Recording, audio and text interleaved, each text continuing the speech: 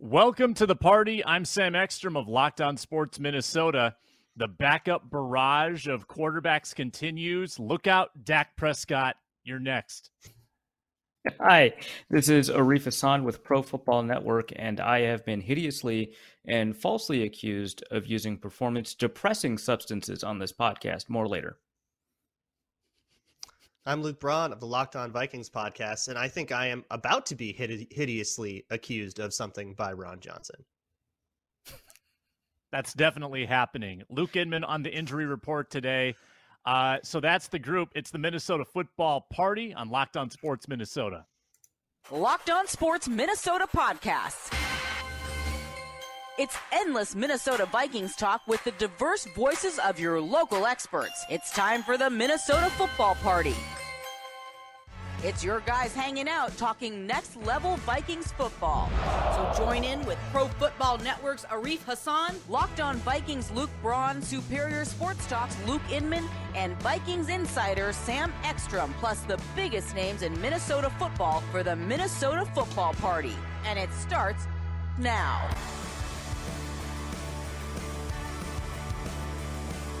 Welcome in. It's another episode of the Minnesota Football Party. Endless Vikings talk for the next hour.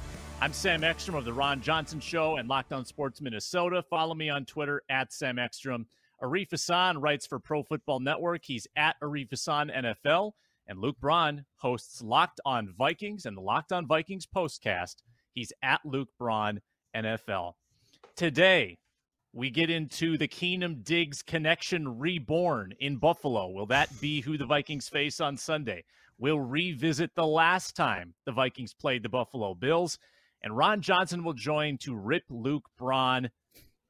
I'm just going to put that out there, and I can't wait for it to happen. But before we get into the myriad talkers today, a reminder that you can follow along with us on Amazon Fire and Roku. Download those apps. Get us on the big screen. It's a seamless viewing experience. Download those on your TV and then download the Locked On Sports Minnesota app. And you can find our podcast wherever you get your podcasts. It is free and available. It's audio and or video. You can literally put the video on and pause the video and fire up the audio and sync it. And you can watch it that way. Don't know why you would, but you could do that in theory. Arif and Luke, a lot to get into today. Let's start with the talker, the number one topic of the week. Case Keenum, potentially the quarterback on Sunday for the Buffalo Bills. Josh Allen has not practiced yet this week. We'll see about Thursday. We'll see about Friday. But he has an elbow sprain that could hold him out. And the Vikings could face a fourth backup quarterback this year and a third former Vikings backup quarterback. They're just going to keep doing it. Keenum. Yeah. Yeah. I mean, and you're not even counting Aaron Rodgers in that list of backup quarterbacks. So it's really it's an even easier schedule than you. He's coming in hot. Let's go to Arif Hassan. Your thoughts if the Vikings play Case Keenum. What is the drop-off from Josh Allen? It is substantial. So when the sports books had no idea who was going to play, if there was some, chance that Josh Allen was going to play, this had already initially been reported that he had some sort of elbow thing, before we had a timeline on it. The Bills were favored at about 7 points. Now, first of all, the sports books are all over the place, but the Bills, when it became a little bit more certain, it dropped to 3 points favor Bills. And now I think, I haven't checked it recently, we can check over at Sportsbook, but now I think the Vikings are favored, right? Not a ton of, the quarterback is the most important position, right? But not a ton of quarterbacks from their starter to their backup drop by multiple possessions. This is extraordinary. We've seen Case Keenum play a lot. Obviously, we've seen him play in a Vikings uniform, but after that, he'd earned a starting job, maybe deservedly so, right? With the Denver Broncos, and that just did not work out for him. He wasn't playing very well after the Denver Broncos. He had a stint in Washington. That did not turn out very well, and then he's just been kind of bouncing around. We saw a pair of starts in Cleveland. We saw actually more than a pair of starts in Cleveland, and we saw just a tiny bit of play in the preseason from him in Buffalo, and he's not a very good quarterback. I mean, I hate saying it because I love him, right? He's a fantastic person. He was really fun to cover, and he really helped enable one of the best seasons the Vikings have had. But he's not playing well, and Josh Allen is an MVP caliber player, and he's been playing at an MVP level. So it's substantial. But I do want to point out, the Bills also, when you take out the quarterback, the Bills have like the third or fourth best roster in the NFL up and down, right? And that can't be ignored. So there's a lot of elements at play here, but, in Case Keenum might be better than some other backup quarterbacks, but this is a radically different team with him in it. Yeah, interesting to note, Luke Braun, that BetOnline put together the most valuable players in football before the season based on their impact on the spread. Josh Allen, not Patrick Mahomes, was number one on that list, worth 8 points just by existing, just by being in the game, worth 8 points. And that's coming to fruition. Now, they're not going to go all the way down 8 points, but they've gone like halfway, a little more than halfway with the uncertainty that he might not play. And a couple notes on Keenum. Outside of his year as the Vikings starter, 18-32 in 50 starts in the NFL. Touchdown to interception ratio outside of that year, 56-41. So that would be evidence, to Arif's point, maybe an outlier season for Case Keenum in Minnesota. Perhaps that was something a little unsustainable over there, you think? Yeah, if only people covering Minnesota at the time had pointed this out. If only. If only the Minnesota Vikings, who did not re-sign Case Keenum, knew. They were 13-3 and didn't re-sign their quarterback. Maybe this was obvious. The horseshoe over his head played a role. Currently, Bills favored by 3.5. I believe at BetOnline they started at 7.5. So about half of that 8 points has moved, which is the market reacting to we don't know who is going to be the quarterback. But yeah, one player representing an entire touchdown in a betting market, that's enormous. But like Arif said, that roster is good. And what I'm hearing on Vikings media and like on social media and stuff is, this idea, or like rebuking this idea that, hey, if Case Keenum plays, all right, cool, backup quarterback, auto win. And no, that's not the way that works. Case Keenum is a good backup quarterback. I don't think he belongs as a starter, but he's a good backup. And the definition of a good backup is somebody that can come in when your quarterback tweaks his elbow, needs to miss a couple weeks, limp you through those couple weeks, and maybe even steal one of the games, right? So by that definition, Case Keenum can steal a game. We have certainly had tougher battles in the last month with lesser teams than a Case Keenum-led Bills.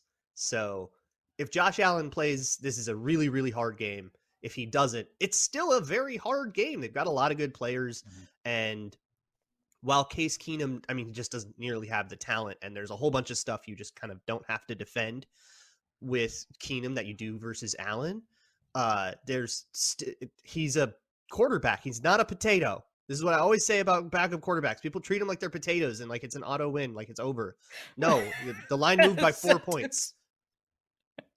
He's a quarterback, not a potato. All right. I needed to tell Mike Zimmer this because he treated Cooper Rush like a potato and lost. Okay, actually, so I was going to bring up Cooper Rush because I have a question for you, Luke. And Sam, of course, feel free to chime in. Rank the backup quarterbacks, right? Okay, so you've got Case Keenum, you've got Teddy Bridgewater, you've got Andy Dalton, you've got Skylar Thompson, and just because Cooper Rush has played a lot this year, let's put Cooper Rush in there too. So rank those backup quarterbacks. And Taylor Heineke. Put that in there too. Can I put Carson Wentz in there just so I can say Heineke's above him? It's really hard to rank potato. Keenum. Fair. Just because we haven't experienced Keenum yet this year, but I would say that Dalton's like track record and overall professionalism would put him Dalton's number one. One? Okay, so Dalton. Yeah. I'm putting Skylar Thompson one. That dude was balling. You're putting Skylar Thompson one? He was balling in that game. I think if he plays that game, he crushes us. 8 Yep, plays? I'm overreacting to a tiny sample. Deal with it. So I'm aware of it. Again, I'm doing it. What are you going to do? Arrest me? No, there's a lot of ways to get you arrested, Luke. Okay, just believe you me. That's true. You are uniquely equipped to get me into legal trouble. Get the Luke Braun mask Skylar Thompson, Dalton, impersonation. Keenum, Teddy, and who else did you say? Heineke's Cooper Rush. Stinks. And Cooper Rush. And Cooper Rush. See, right, all of them played badly against, like, who among them actually played a good game against the Vikings? Not even Cooper Dalton. Rush. Like, none of them did. They were all horrible. And Cooper Rush did all right. you did no, he didn't. He didn't do all right. Cooper Rush. How many points did they score? How many drives did they not score any points? It was not a good game. Cooper Rush game. Let's take a He look turned at it the Cooper over Rush game. twice. Give me the line. I'm sure that the yards ended up being Didn't fine. Amari Cooper have like 100-yard game? Yeah, I was We just thinking kept, that was like the Amari going up- Cooper game. Okay. Yeah, we kept going like Look up one-on-one his with the stats. scared Cameron Dantzler. Okay. So 20 for 40, 60% completions, 325 yards, 2-to-1 touchdown interception ratio. Passer rating of 92.2, only took 3 sacks, so a yards per attempt of 8.13 and an adjusted yards per attempt of 8.0. Sam, are you thinking of someone else? Okay. You played all right. Look at the final drive or two. Like, I guarantee you that performance so now would we're not have talking been about sample perceived sizes in again. any way positively unless he delivers on the final touchdown drive. He did. It was a 5-yard pass to Amari Cooper Which- for the game-winning touchdown yeah, with which he 51 did. seconds left. Yeah. You've convinced Again, me you're that thinking I'm of a wrong. different game. I'm going to put Cooper Rush No, number 1. I know he won the game. Also 'cause he's but like he 5-0. did not play well. Yeah. He did not play well. The Vikings played worse. So I'm I'm going to put Cooper I watched Rush every number play 1. of that and then game. Skylar Thompson. Cowboys had no Yeah, business but being in. you might be right, but every argument you bring forth just makes you look worse.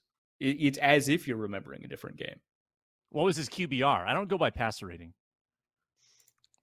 No. We're literally not moving off of this point until we get support week for my week argument. 8, 2021. Let's see. Rush. QBR 48. See, that's average. It's league average. League average. Yeah, come in, if have a Cousins league had a average game. That's 48, great we'd rip him. backup. Why is that? Are we going to see Rush? We're definitely seeing Rush again next week because Prescott's going down. The Vikings are the Madden curse. the God will wizardry find a behind the way. Vikings is kiss I don't know if that's the particular deity responsible in this particular instance, but that's for the Norse Code podcast. If anything, an opposition force. It's unfortunate that Joe Buck works for ESPN now because he can't do the Vikings-Bills game. It's actually Joe Davis. But if Buck were doing it, we'd have the possibility to hear Keenum steps into one, pass is caught, Diggs, sideline touchdown, unbelievable, touchdown. Bills win it. In that scenario, which Viking defensive back whiffs like Marcus Williams? Harrison Smith. It has to the most be maximum embarrassing pain. possible. Yeah, exactly. It's like how Harrison Smith got embarrassed against the Eagles in 2017, right? It's just like, oh, that's the game we're gonna have, right? Like if it was Andrew Sandeo against the Eagles, you'd just be like, yeah, okay, that you figured it out. But it's Andrew found Sandeo. See, I think the answer would have been Dantzler. Like, that is absolutely something Dantzler would do, but he won't be playing. And that would track with, his record of play this season thus far, right? Yeah, it would make too But much it's gotta sense hurt. to be the case. It's got if he's going to repeat the call, it has to hurt. I hope Joe Davis does channel that, but if I'm Watch actually him say pretty something bullish. entirely different, just be like, "See you tomorrow night." Hey, he is a baseball announcer.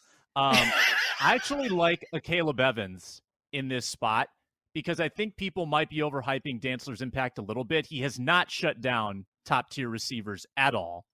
And I like Evans' physicality. I think that it's right on par with Dantzler. So I guess what I'm saying is I don't think that Evans is going to perform worse than Dantzler has against some elite wideouts. And maybe he can even exceed, Dantzler's standard a little bit. What do you guys think about that? The issue with evaluating Dantzler is that if you took, say, everybody's best 200 snaps this year or whatever, right? Dantzler would be near the top of the list in terms of how good those snaps are, right? If you compared everyone's best 200 snaps to each other, Dantzler would be like the 4th or 5th best player on the roster. Then you do the bottom 200 snaps, and he is, I wouldn't say the worst player on the roster or the bottom 5, but it would be alarming, right? Compared to, so like it's really volatile, but not in the way that cornerbacks typically are, not in like the Marcus Peters, Trevon Diggs kind of, I'm gambling, Xavier Howard, I'm gambling a lot and I'm just giving up yards and I'm giving up touchdowns, but I got a couple of picks. It's just like mistakes. It's like really great plays or incredible mistakes, right?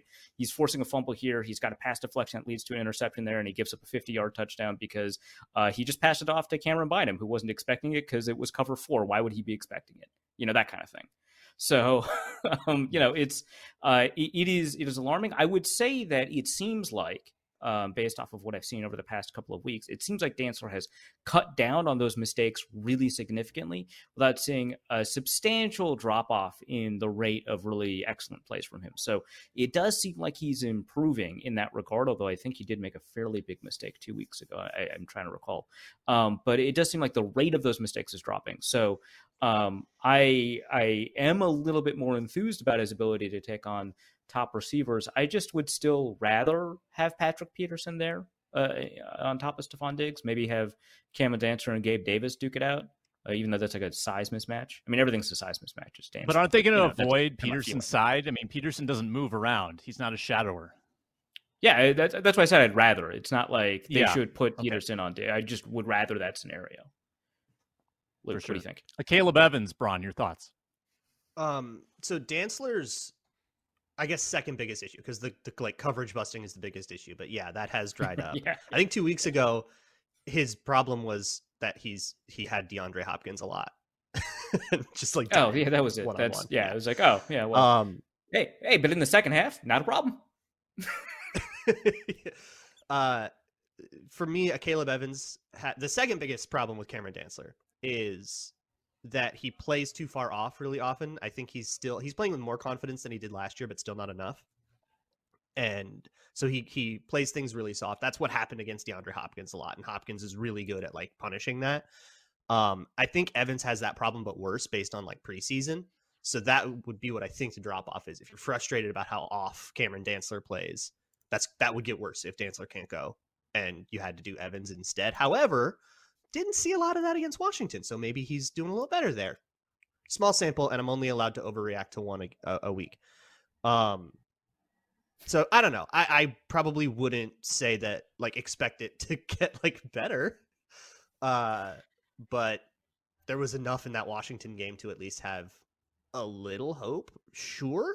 But if I'm the Vikings, I'm probably finding a way to get safety capping over Diggs at all times.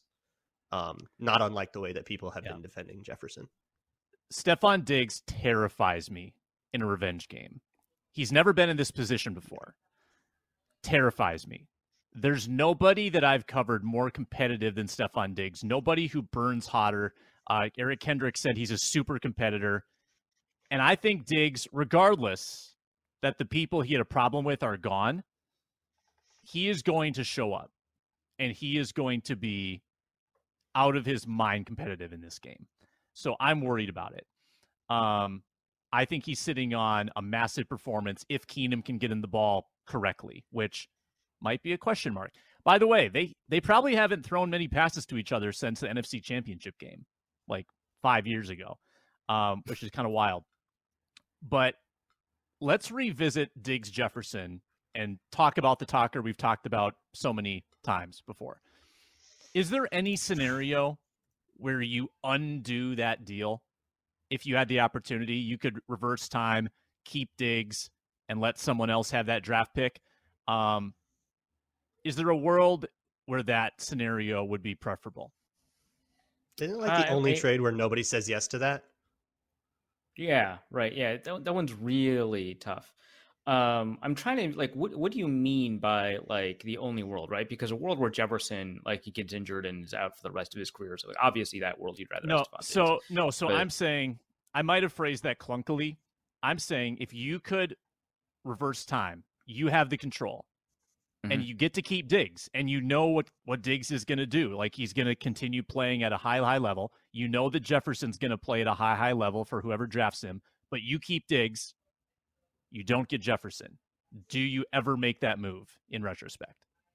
Yeah, I'm trying to come up with a justification, right? That would make like a way to work yourself back. But in terms of the long view, having Jefferson around, he's younger and he's playing at the same level, right? That's preferable. You've got the cap savings at the beginning, that's preferable, especially because for the Bills it worked out because at the time Josh Allen was on a rookie deal, right? For the Vikings it worked out because Kirk Cousins famously was not, right? And so that's an important element of it.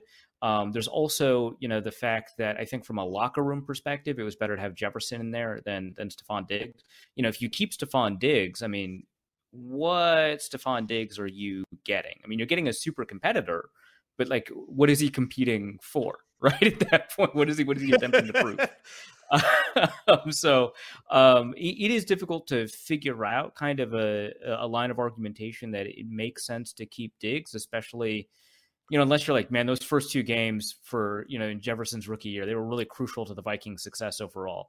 And Diggs would have been ready for the first two games and Jefferson wasn't. That's it. That's all you got, right? After that, it's just like, yeah, man, I don't know. Jefferson's got more yards per game. He's getting open a little bit more. I think by almost every metric, I mean, ESPN's like wide receiver ranking thing, which is really cool, I think has Diggs a little bit ahead of Jefferson, but they're both top five. So at least for a multi-year span. So it is tough to envision a scenario where stopping that trade makes sense for the Vikings. Yeah. Ron? The money thing was like the reason to do it, right? Where you had this dream scenario where you trade away Stefon Diggs, replace him 1-for-1 with that first round pick, and then save money, right? Like that's the justification on the Vikings side. But also, he's never signing an extension here. Like Jefferson, you can reasonably assume will be interested in signing a big money extension probably next offseason. Diggs is never signing that, so you don't have nearly as much longevity there. As soon as his contract is up, you probably are losing him to the free agent market anyways. So I think everything just could not have worked. Yeah, I can't really think of a reason that going back and undo would be a good thing for the Vikings. And for Diggs, I think he needed that fresh start. He talks about how his mental health wasn't right when he was here, and that fresh start really helped him. Good for the Bills, fantastic for Josh Allen, and it worked out great for us. Yeah, this is like one of the only trades where nobody involved in it will end up with regrets. Let's go back and undo like the Chris Herndon trade or something. You're both right. You don't undo I just thought of a scenario where it kind of makes sense, which is because the Vikings had 2 first-round picks that year, right? The other one was on Jeff Gladney. Yeah. But only because of the trade. No, I know. What I'm saying is okay. You don't draft Jeff Gladney, which I feel bad. He's passed away, so I don't really want to dig on him too much. But the scenario where you pass on Jeff Gladney and draft Justin Jefferson along with Stefon Diggs, that's a scenario that actually might have worked out for the Vikings a lot. So that's the one area where you say probably maybe got to trade up.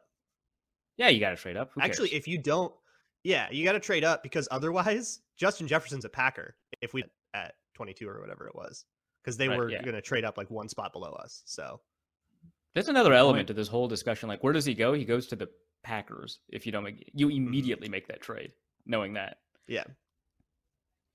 If there's anything at all that I think Diggs is better than Jefferson at, it's like tracking a deep ball. But if you look at their deep ball production, Jefferson's better. Like Jefferson was number 2 in deep receptions his first 2 years. I think Diggs has him by 1 at the moment, like 9 to 8. But it's because there's the rare 50-yard bomb where I actually prefer Diggs. I think Diggs is a little better acceleration downfield. I think he tracks the ball better. Oh, yeah.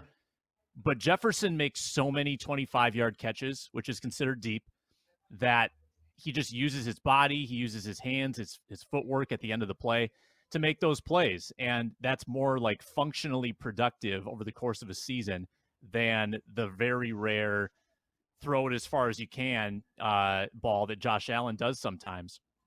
But the attitude, the production, the cost, it's all in favor of Jefferson here. When you compare their skill sets, something very weird happens where the reputations that these players have run opposite to where their skills lie in relation to each other, right? Except for maybe contested catches where Diggs is better, and I guess Jefferson doesn't really have that reputation, although he did in college.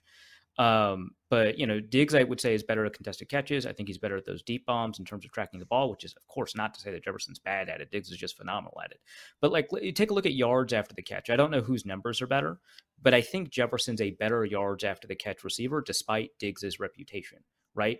And also in terms of just getting open, Diggs has the best route running highlights, this side of Hunter Renfrow, right? He is a phenomenal route runner, and it looks like he's a phenomenal route runner. Jefferson is a much smoother route runner, and I think he does a better job getting open, which is a really weird thing when you're talking about Stefon Diggs. Not many guys can say they do a better job getting open than him, but I think Jefferson does do a better job getting open. It just doesn't pop off the film in the same way because of how explosive Diggs is when he is running routes. So I'll say that Jefferson does a better job getting open. He does a better job after the catch. Despite, the fact that, those are the things that Diggs is most well known for. He's not as well known for the contested catch stuff, but that's one area where he's actually better than Jefferson. So it is kind of an interesting contrast. I want to revisit the fateful 2018 game these teams played last time they met. But first, we've been talking about it all week. BetOnline.net. That's where we're tracking this very interesting Vikings-Bills line. It's down to 3.5 in favor of the Bills. Over-under has dropped about 3 points. Make sure you're tracking that every day at betonline.net, as well as the other lines for the NFL and college football. It's your home for football betting and basketball betting this season. College basketball is underway now. Make sure to check that out, along with MMA, boxing, and golf. It's BetOnline, available on your laptop, on your mobile device, and of course, it's where the game starts. If you go back in the annals of Vikings time, there are some pretty fun matchups with the Bills. And with a lot of these AFC teams, you remember them really well because it's once every 4 years. So you can think back to 2000 when the Vikings had a big comeback against the Bills. Randy Moss had a big game. Culpepper had a big game. 2010, I believe that's the game that Favre got hurt and ended his starting streak. And then T-Jack came in and the Vikings still crushed him. Sammy Watkins, walk-off touchdown against the Vikings in Zimmer's first year. And then there was 2018. What do you remember most? Snowball game. Say again? Chuck Foreman snowball game, 1975. That Last is a game of the regular cut. season in 75. He could have got the Triple Crown. And what happened? But I don't know. I literally don't know. Oh, so he went into that game in contention for the rushing title, receiving title, and touchdown title among running backs. And O.J. Simpson was in that game too, and also had eyes on some of those. But he could have had the Triple Crown, and I think if he gets a Triple Crown, he gets into the Hall of Fame. But he doesn't end up getting a Triple Crown because then this is a blowout win for the Vikings. They're up by 30 points. Bills fans are booing. This is in Buffalo, and it's like a snowy game, and they start throwing stuff at the Vikings in the end zone. A snowball hits Chuck Foreman in the eye, and they're up by 25 points, and they've got the playoffs coming up. So Bud Grant pulls him. He had 4 touchdowns already in that game. He had a ton of yards, and there was a quarter left. If he keeps that pace going, really good chance he gets that Triple Crown, but he gets pulled instead. Fast forward, this is a Chris Thomason feature from, I think, a year or two ago. But fast forward to modern day, he gets a call from somebody that knew somebody at the Bills that was friends with Chuck Foreman from a different time playing or something, who was a guard for the Bills in that game, who says, "Hey, I've actually got a line on Chuck Foreman." They call him up, and Chuck Foreman gets a call, and he's like, "Hey, I threw that snowball. I was a kid. I didn't know any better. My parents were just throwing stuff, so I was throwing stuff. I threw that snowball. I'm so sorry." And Chuck Foreman was like, "Oh, well, I haven't thought about that in 30 years." Of course his parents were throwing things. Bills Mafia, relentless, even in the 70s. That's great, though. That's a crazy story. So 2018.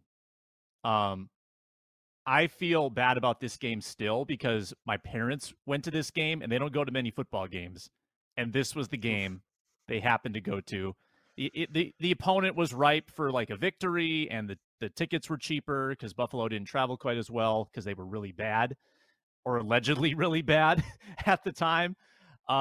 This kicked off Josh Allen's career, and this also kicked off the beginning of the end of John DeFilippo. But what do you guys remember about this game? The Bills had the worst roster in the NFL. That's the thing, right? Like, take Josh Allen out of it, right?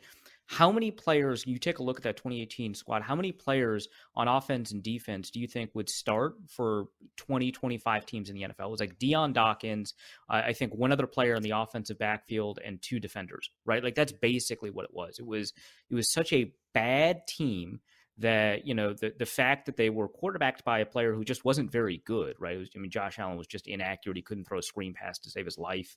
The receivers were awful, right? That whole group was just so bad that I remember thinking, like, man, is this Bills team top to bottom worse than the Jaguars team that almost went, all defeated, right? Because that Jaguars team, to me, I think they ended up winning 2 games before they drafted Blake Bortles in the draft that year. That team to me was worse than the Browns and Lions, 0-16 squads, right? But that Bills team was just absolutely terrible, right? And the Vikings were doing well; they were winning, right? And so they were double-digit favorites, and more than just, it wasn't like 10 points; it was like 18 points, right? Like, it was crazy, like crazy spread. Yeah. And like, Luke, you said, you can't treat quarterbacks like potatoes. You got to take them seriously. And even with that knowledge, I would have been like, yeah, but look who they're throwing out there, right? Like, this guy's not making a college all-star team. What are we talking about? So famously, Josh Allen didn't make a college all-star team. Like, it was just like, he was not good for his first 2 years. Like, abysmal. He was the worst quarterback in the NFL his rookie year. He made a huge leap in improvement for his second year and was like ranked 26th in most major quarterback metrics. Like, that's how bad he was his rookie year. That an enormous leap meant that he was still one of the worst quarterbacks in the NFL. I believe that was also the year that Vontae Davis retired at halftime in the game before that one. Yeah, that's why the Bills, the wheels were falling off. Yeah. And the thing is, the Vikings, if you get rid of the miscommunications, right, the Vikings win that game handily. But there were like 3 or 4 blown coverages, right? There's a miscommunication between the nickel and Eric Kendricks. There's a miscommunication, I think, the boundary corner, right? And like they were just like, this tight end whose name escapes me. I don't think he's on a roster right now, right? Kroom? Might have been something. It starts with a K, right? Maybe it wasn't Charles Clay. It looks like Luke's looking. No, it was not Charles Clay. Jason Kroom would be the name. Yeah, Jason Kroom. Yeah, CJ Kroom. Close enough. That was pretty good. He breaks wide open because of this miscommunication and runs for like a 40-yard touchdown or something crazy like that. And it just kept happening. Of course, everyone remembers the hurdle over Anthony Barr, but of the 5 most impactful plays in terms of its impact on the score, that's not even up there, right? They were so shook by that hurdle that they went into the next draft and took Alexander Madison, hurdler.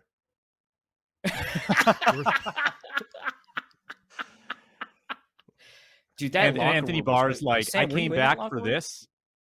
And then a short week, and he goes to LA in the Sean McVay game, where he ends up having to cover Cooper Kupp, and then everybody thought he was worse than Eric Wilson for 3 years.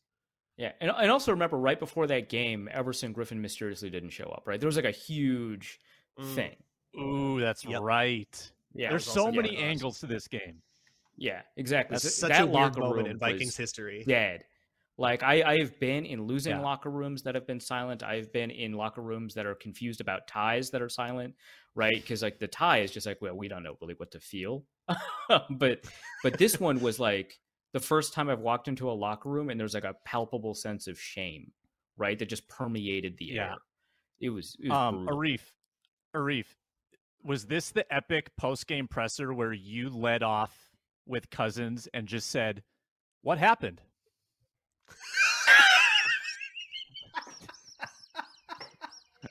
Did you really do that? Is that what I did? This. And God, I'm so good at my job, man. Twice. Kirk the first 2 possessions were strip sacks. We never talk about Kirk fumbling anymore. That was such a big problem. Such a big problem. And that appeared in that game. Yeah. Oh my God. We haven't even mentioned that the Vikings ran it a total of 6 times in this game. 2 of those were Kirk scrambles. Mike Boone 2 for 11 yards led the team. Cousins threw it 55 times. Wait, because that was DiFilippo, right? Yeah. Later in New England, ran it 9 times and basically got canned. There you go. I'm taking a look. Oh yeah, so you had the remnants of Star Lotulelei. You had an almost retired Kyle Williams up front, and a Matt Milano at linebacker before Matt Milano had arrived as Matt Milano, right? And I can see why you would take a look at that, and then you take a look at like a guy like Raphael Bush is playing is safety, right? Teron Johnson is playing corner. Like I can see why you would most of the game too. Yeah, and so I can see why you throw the ball a lot, but yeah, maybe run that time. Ed Oliver, did he roast Riley Reif? Is that correct? Jerry No, Hughes. Ed Oliver. Jerry Hughes. Ed Oliver wasn't. My bad. Yeah, Jerry Hughes. Ed Oliver hadn't been drafted yet. Yeah, because their other edge rusher was a combination of Trent Murphy and Shaq Lawson, depending on kind of whose shoulder was working that week. That was a fun trip down memory lane. Before we have Ron Johnson, it's time for a 4-minute drill. Start the clock.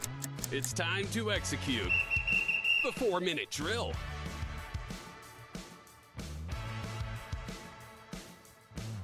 All right, 1 minute on the clock. We will each go down the line and make our case. Today's question is, the Vikings need to dominate which area if they're going to beat the Buffalo Bills on Sunday? Arif, we will start with you.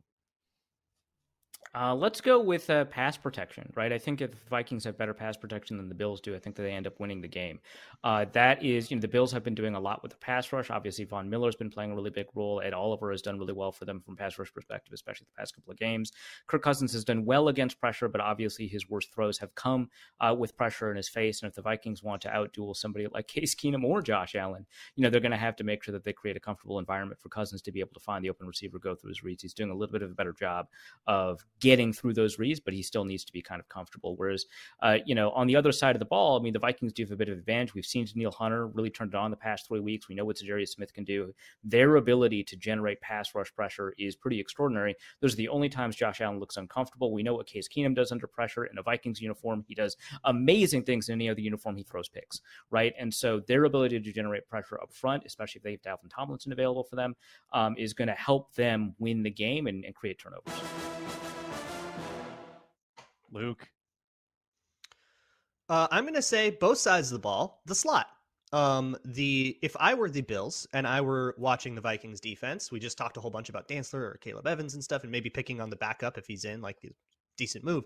But I'm putting Stefon Diggs in the slot and trying to get him on Shannon Sullivan all day. Or if it's zone, you're taking shots with Diggs over the middle of the field where the Vikings have had all kinds of problems in coverage. They got to shore that up. And I think if I'm the Bills, that's how I am using Stefon Diggs to attack. But if you look at the other side too, the Bills secondary, we don't know if Trey White is going to play. They also have Dane Jackson, 7th round pick that was part of the Diggs trade, who's a starter for them now. And Teron Johnson is their nickel corner, who's been playing as one of the better nickels in the league this year. At least according to Joe Marino, who does Locked on Bills. That is also going to be an interesting thing. If you wanted to, you could also say, hey, Justin Jefferson in the slot, and we're just going to try to do that. Vikings love to do that. Everybody's slot corner is susceptible to big old Justin Jefferson. But if they got a good slot corner, finding a way to get production there might also be something that they can just. All right, I'm going to get cliche as it gets. Time of possession. The Minnesota Vikings are 28th in average drive time. They are 24th in the number of plays per drive, 21st in the number of yards per drive. That has resulted in the 10th most punts in the NFL this season. The Vikings had a 7-drive stretch against Washington where they went punt, punt, punt, punt, interception, punt, punt. How many touchdowns will they trail Buffalo if they do the same thing on Sunday? You got to sustain drives. You got to at least pick up 2 or 3 first downs and then punt the football. But if you are going to have the ball for 19 minutes in this game, you're going to get obliterated. So if they ever had a 4-quarter offensive performance in them, it's got to come here against Buffalo. I don't care who the quarterback is, and I know that they're playing a really good defense, so it's incumbent that the Vikings have productivity on first down. Looking back to our nerdy stat of the day, in case you missed it on Monday, Vikings had 23 of 26 first downs where they produced 0.7 yards per play. The other 3, they had successful passes, but it was ugly. So that's my Establish key. the run. You heard Sam Ekstrom. Establish the run. Just kill that Can't clock. run it enough. Run. That's what I'm about. the pathetic sigh. Is Ron Johnson here yet? Is he? I hope so. I don't think he is, though. Matt does a good job of letting me know, and he has not notified me.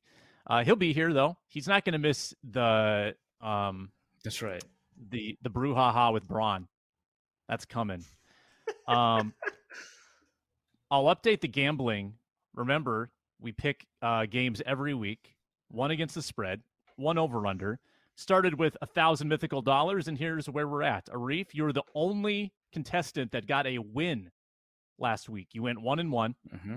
You still lost money, but your bankroll is $707.76. Luke Braun, you went 0-2. Your bankroll is down to $311. I went 0-1-1. My bankroll is down to $283 and change. Luke Inman went 0-2. He's down to $236 and change. So a nice little lead for you, Arif. Are you going to get aggressive or conservative with the advantage? Are you going to start running the football, or are you going to work it downfield and try to expand your lead? I don't appreciate that analogy. Running the football is riskier than people think. So I am going to throw a series of short passes, and I will continue to play conservatively. We will make those picks after our weekly visit with Ron Johnson, who joins us now. He is our guest of honor who's today. lucky enough to get invited to today's party. It's time to meet our guest of honor.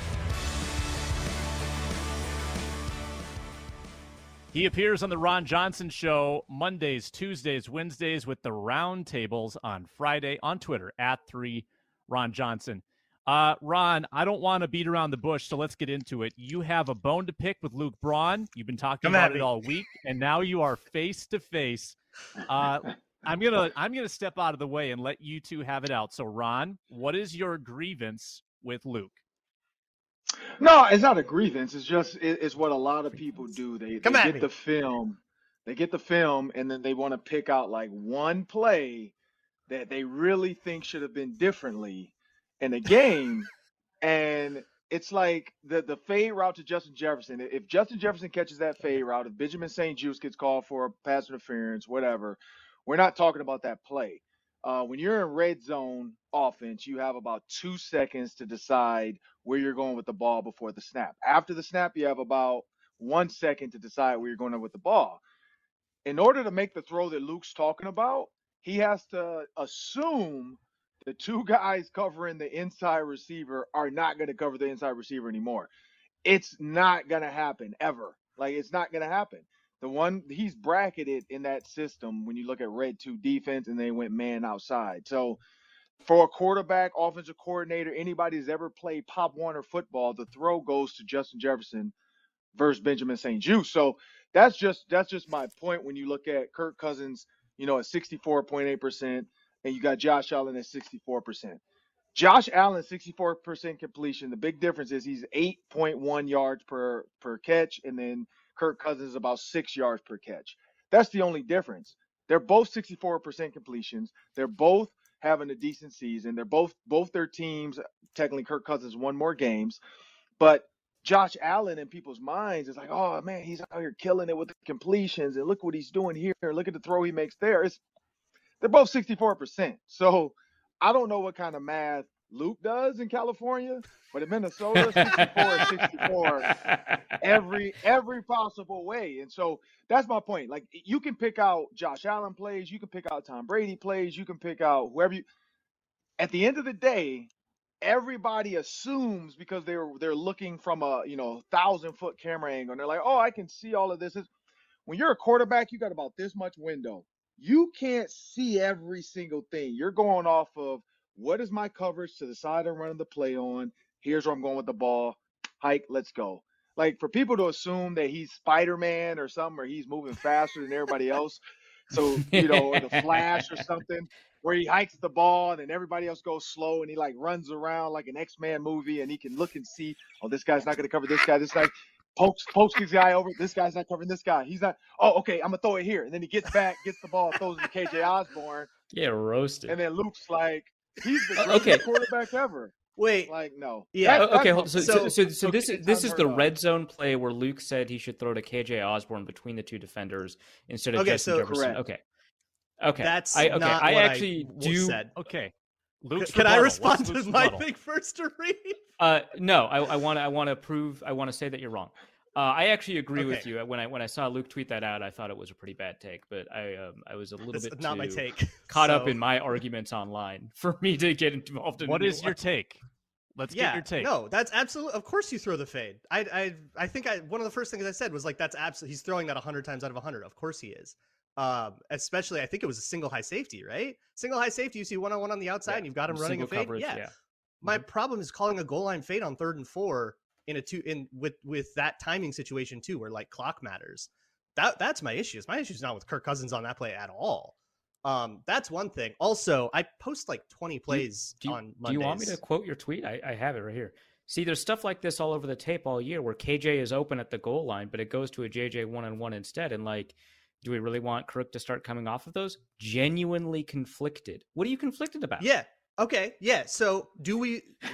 Of course, we have not instructed Kirk to come off of those, right? Arif, you are the character witness in this. He literally just said, I said 100 times out of 100 times you throw the fade. No, did you watch the video? You didn't say that though. You should have tweeted this video and said, I'm going to teach you how to tweet. This is what okay, video's behind a paywall. So I apologize. You have the video. You say, hey, because that's just this the is clip, what right? Kirk. You said 100 out of 100 times Kirk Cousins should throw the ball to Justin Jefferson. There's an opportunity maybe to come to KJ Osborne, but he didn't do it here. End quote. That's how you word that tweet. You worded it. I also don't. I accept the Kirk criticism. Cousins, poorly worded tweet. Max Kellerman hater that worries about how many abs Kirk Cousins has. That was the most insane take I've ever seen. Okay, you're basically Max. Don't let me in with Max Kellerman. I refuse to learn what that take is. I actually don't love that throw to KJ Osborne. By the way, I don't think he's all that open. And you got to throw behind him. Can I clarify my point? Okay, no, sure. You're wrong. Poorly worded tweet. And later I'll take because I broke down that play for a Patreon Kirk Cousins breakdown, which was like 95% praise, and the other 5% was that one underthrow that everybody was arguing about. I thought Kirk had an awesome game. But that play, this is what I'm genuinely conflicted about. And it's a play calling thing, not a Kirk Cousins thing. You call that play, he's throwing that every time. There is absolutely no argument that Kirk should come off of that Justin Jefferson thing. If I accidentally implied that in a tweet, I'm sorry. I don't think that. Also, I apologize if one play and harp on it. Great apology. I apologize if you misunderstood. If it came off. I am so sorry you were wrong about me. I also post like 20 plays, so I'm not picking one and like harping on it. I post like a whole bunch, and most of them were good. But my question is, so they went to 1-on-1 Justin Jefferson balls a whole bunch, right? Like a ton of, there was the one touchdown. There was the halftime one that turned into an interception. Like they went to it a whole bunch. And my question is, at what point does that become too much? Like and I'm super conflicted because like 1-on-1 to Jefferson seems like it is always good, but there's got to be a limit somewhere, right? And so I would prefer like a spacing concept or something like that. No, yeah, you see single high, you see 1-on-1 with Justin Jefferson. Of course, Cousins is taking it, and that particular play is not about Kirk Cousins; it's about Kevin O'Connell. I like that we brought on a big play receiver, and Luke's first instinct is to say, I don't know if you should always throw the 1-on-1 to your best receiver. Right. I'm asking. Jefferson. I'm not saying. I'm asking. So I'm like 50-50. I can totally hear you say, no, take it every time. Perfect video for this. Here's a perfect video for this. Luke, I'm going to teach you something. 101, okay. Justin Jefferson in the red zone, right? It's like sex with your wife. You can never have enough. and it is never the wrong option. Ever. Okay. Like, ever. I'm talking about 9 a.m., Question answered. 9 p.m., Arif's dead. noon, kids are napping, grandma just took the kids for ice cream. It's sex with your wife. Like, you see Justin Jefferson 101, hey, kids are asleep, let's go, babe. Put a ring on Sex it, with Luke. the wife. Like, you can never not throw the ball to Justin Jefferson 101 with any defensive back in this league. I am looking forward to the Jets, Sauce Gardner versus Justin Jefferson 101. Why? Because you're going to throw it to Justin Jefferson, and he's going to learn from some of it. I think this is what happened with Justin Jefferson against Benjamin St-Juste. I think Justin Jefferson was a little bit too relaxed. He didn't aggressively attack the ball. He didn't go up aggressively with two hands. It was almost like oh, I'm good. I got this guy. Like, this guy's a nobody. Who is Benjamin St-Juste? And he took for granted that this kid is about 6'2" with about a 6'6", 6'7" wingspan. And he just was real lackadaisical, I felt like, versus the Justin Jefferson that gets angry, the Justin Jefferson that wants to go attack the ball at the high point. Like, it felt like a little bit of like, it's Benjamin St-Juste. This is the Washington Commanders. I guarantee when it's Jets Sauce Gardner, he's not going to be lackadaisical. That's why you call that play, because if it's man coverage and KJ Osborne bracketed and you don't have TJ Hockenson backside, because we might get some TJ Hockenson backside now manned up, I'm going there. But KJ or Justin Jefferson one-on-one with a DB, hey, you never can get enough of that. Never. That was the greatest You'll moment figure in out this what that podcast analogy means history. when you're older.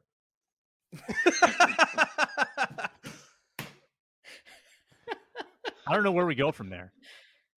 This is the second time on this show that Ron Johnson has disparaged my sex life. Oh, that's right. I mean, you should stop bringing up opportunities for that to happen, or get a better sex life. Justin Jefferson fades. Hey, whatever works. No judgment here. Whatever gets you going, Arif. Yeah. Ron, Stefon Diggs is facing the Vikings for the first time, obviously since being traded. I think he's sitting on a huge performance. Just with what I know about Diggs is he's going to fire himself up for this game. What are your thoughts on Diggs? Yeah, when you look at the usage, him and Justin Jefferson are about the same. The big difference is the Bills kind of have dedicated other options. They try to get going early, like Gabe Davis and the Knox bit. They try to go across the middle to see if they can get those safeties up. Once those safeties are kind of dialed in, and like the over routes and the stuff that's going on, then you're going to see Stefon Diggs get involved. So the question is does Harrison Smith or Cam Bynum fall for that? Like, if they're in quarters, do they fall for that, or are their antennas up with Stefon Diggs? I think he's going to have a game. Like, I don't think it's going to be a 250-yard or 200-yard game. I think it's going to be over 100 for sure. But I don't think it's going to be one of those games. And honestly, like, some of these players playing against Stefon Diggs don't have the same, like, Viking Stefon Diggs care that it would have been if this was like Xavier Rhodes, Trey Waynes. Harrison Smith might be the only one in the backfield that actually played with Stefon Diggs in purple. So I think that's going to be the biggest kind of thought with this, is these other, like Eric Kendricks, he knows what's coming, but I don't think he's like, okay, I got to go blow Stefon Diggs up. Like, he's got to worry about the running backs. They just added the kid from the Colts, Himes. So there's a lot going on with this Bills offense. They also know if Josh Allen does play, they got to account for his legs.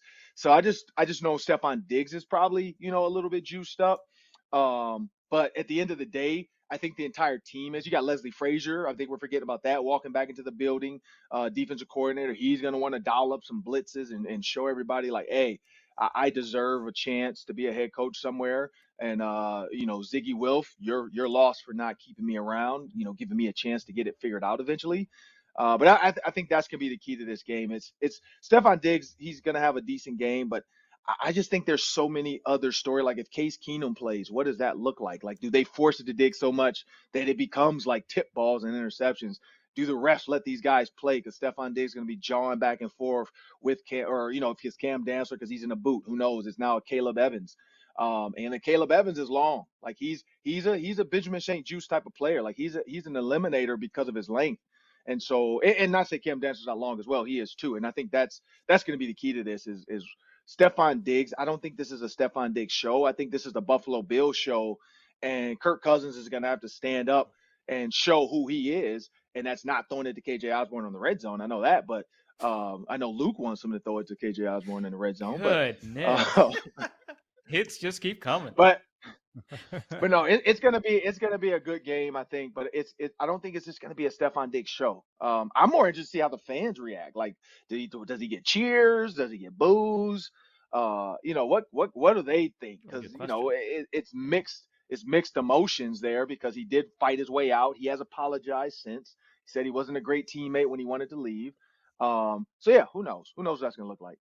Yeah, we'll see if the Vikings travel well enough to make an impact there in that crowd, because I don't think Buffalo's selling a lot of tickets for this game to Vikings fans. They're probably going to fill it up with Bills Mafia. Arif, I'll give you the last word here, the last question for Ron before we get into our next segment. Go ahead. Yeah, earlier I had mentioned that the biggest matchup to me might be how both pass protection units do. I think both pass rush units have been doing really well over the past couple of weeks, and I am just a little bit concerned. Ezra Cleveland, probably coming off of his worst game of the year, he's mostly been pretty good, but, a lot of concern about Ed Ingram. Garrett Bradbury, I still kind of just don't trust it, right?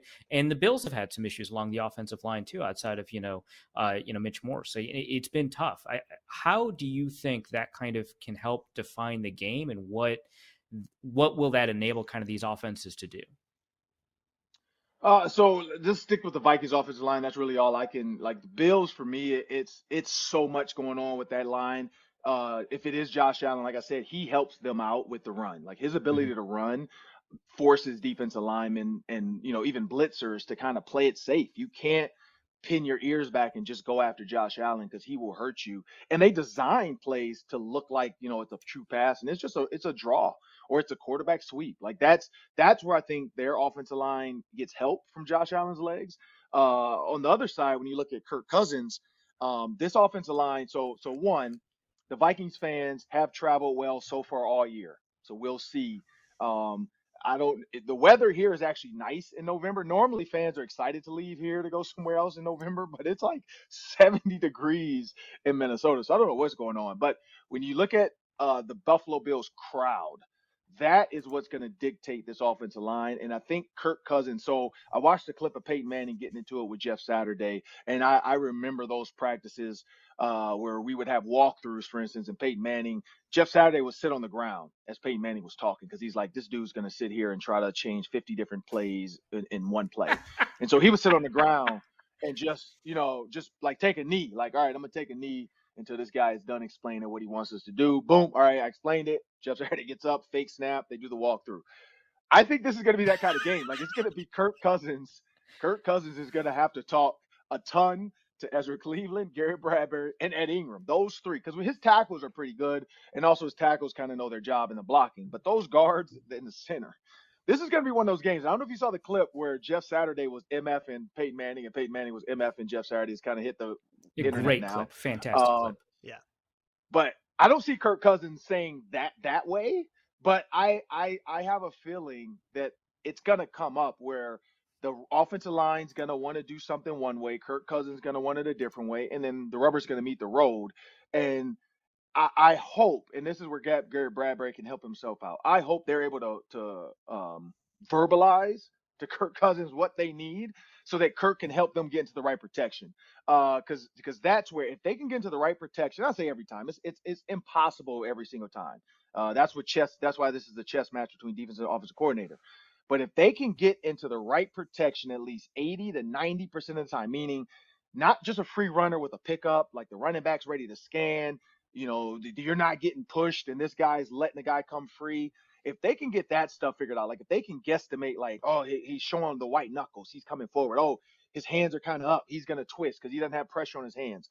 All that little stuff that we heard guys like John Randall McDaniel bring up in their battles with each other. By the way, we do have Randall McDaniel coming on the Ron Johnson show next week. But when you think about that conversation, yeah, and I'm excited to see what he has to say about this offensive line, mainly the guards, because that was his position. But when you look at this situation with the offensive line, they are going to have to let Kirk Cousins control a little bit, and Kirk is going to have to trust because they can't hear.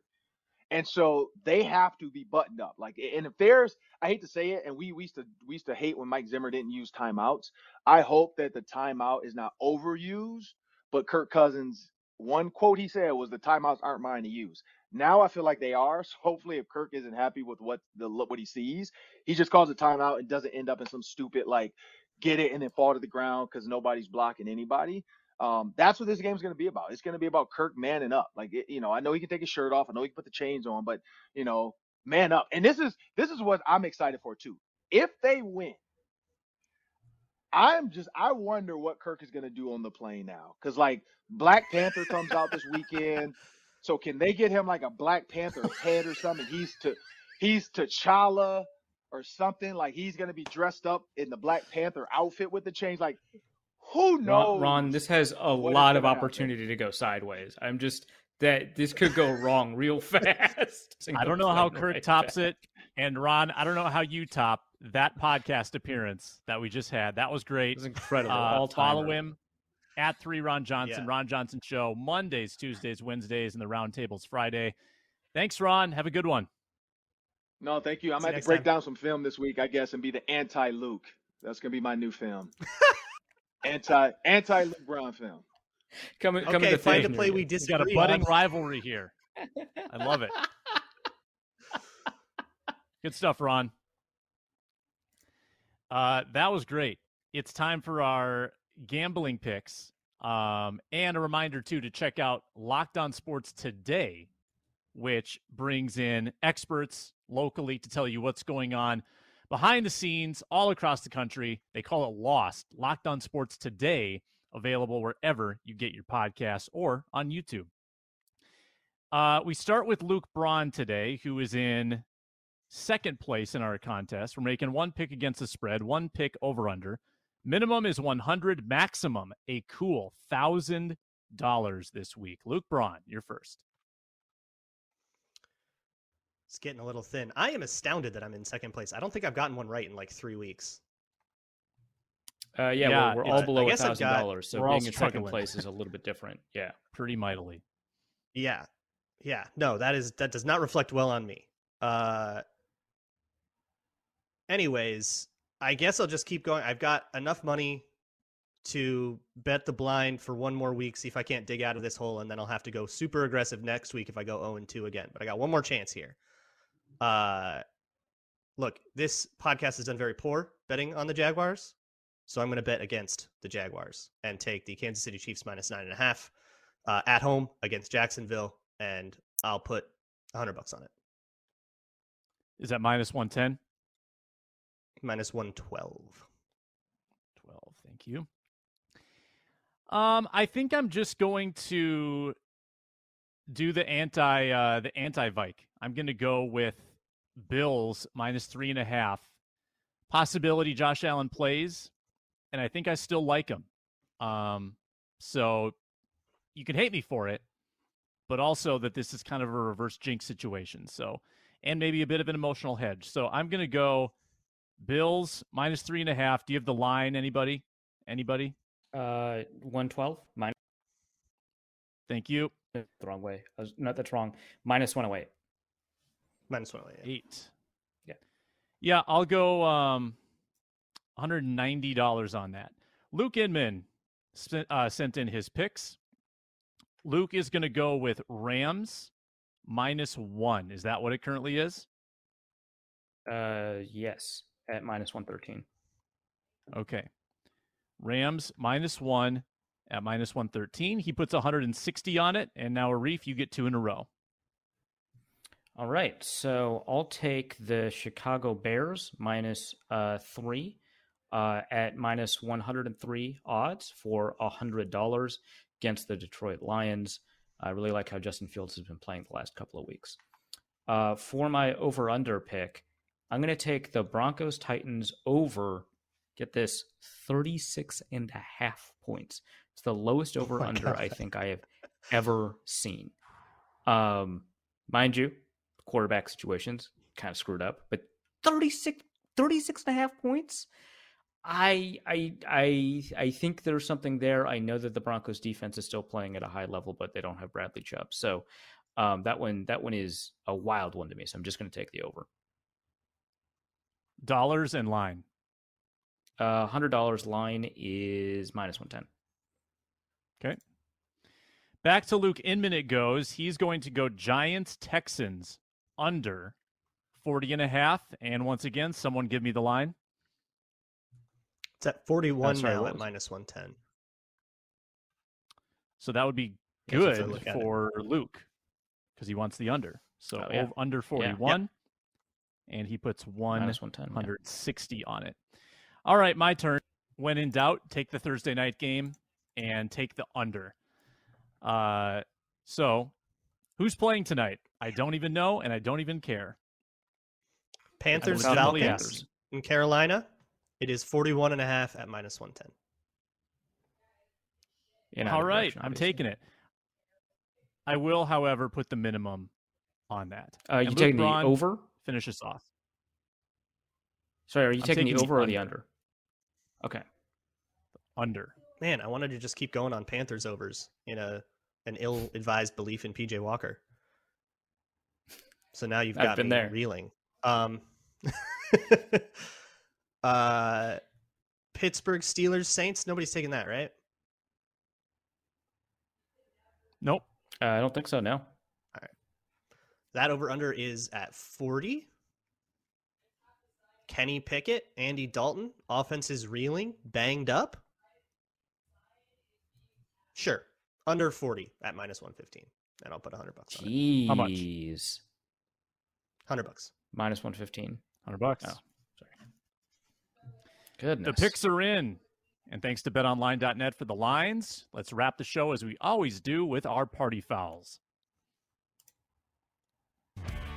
It's time to tell you who spilled their proverbial drink on the sofa. Get ready for this week's party foul. It sounds like there was a legitimate party foul here because the Vikings were having a party on the plane, and apparently numerous players violated the no social media rule, which, hey, I love that it got out. But you gotta keep it in house if that's the rule. I think that's a party foul. Is it? I mean, if there's no trust, are you a cop? Then who? Yeah, okay. Party foul. Sam Ekstrom for making that a party foul. That's an extremely referee take. Yeah. Oh my gosh. Justice Mosqueda, I love how the Vikings your address printed on the back of your jersey. All right, I've been convinced. It's actually awesome. Yeah. Well, that's still my party foul. Well, speaking of referees, that means I get to do the party foul on the back judge that ran into Cam Bynum. Did that happen? I'm going to do it again. Did that. I'm so mad. Yeah.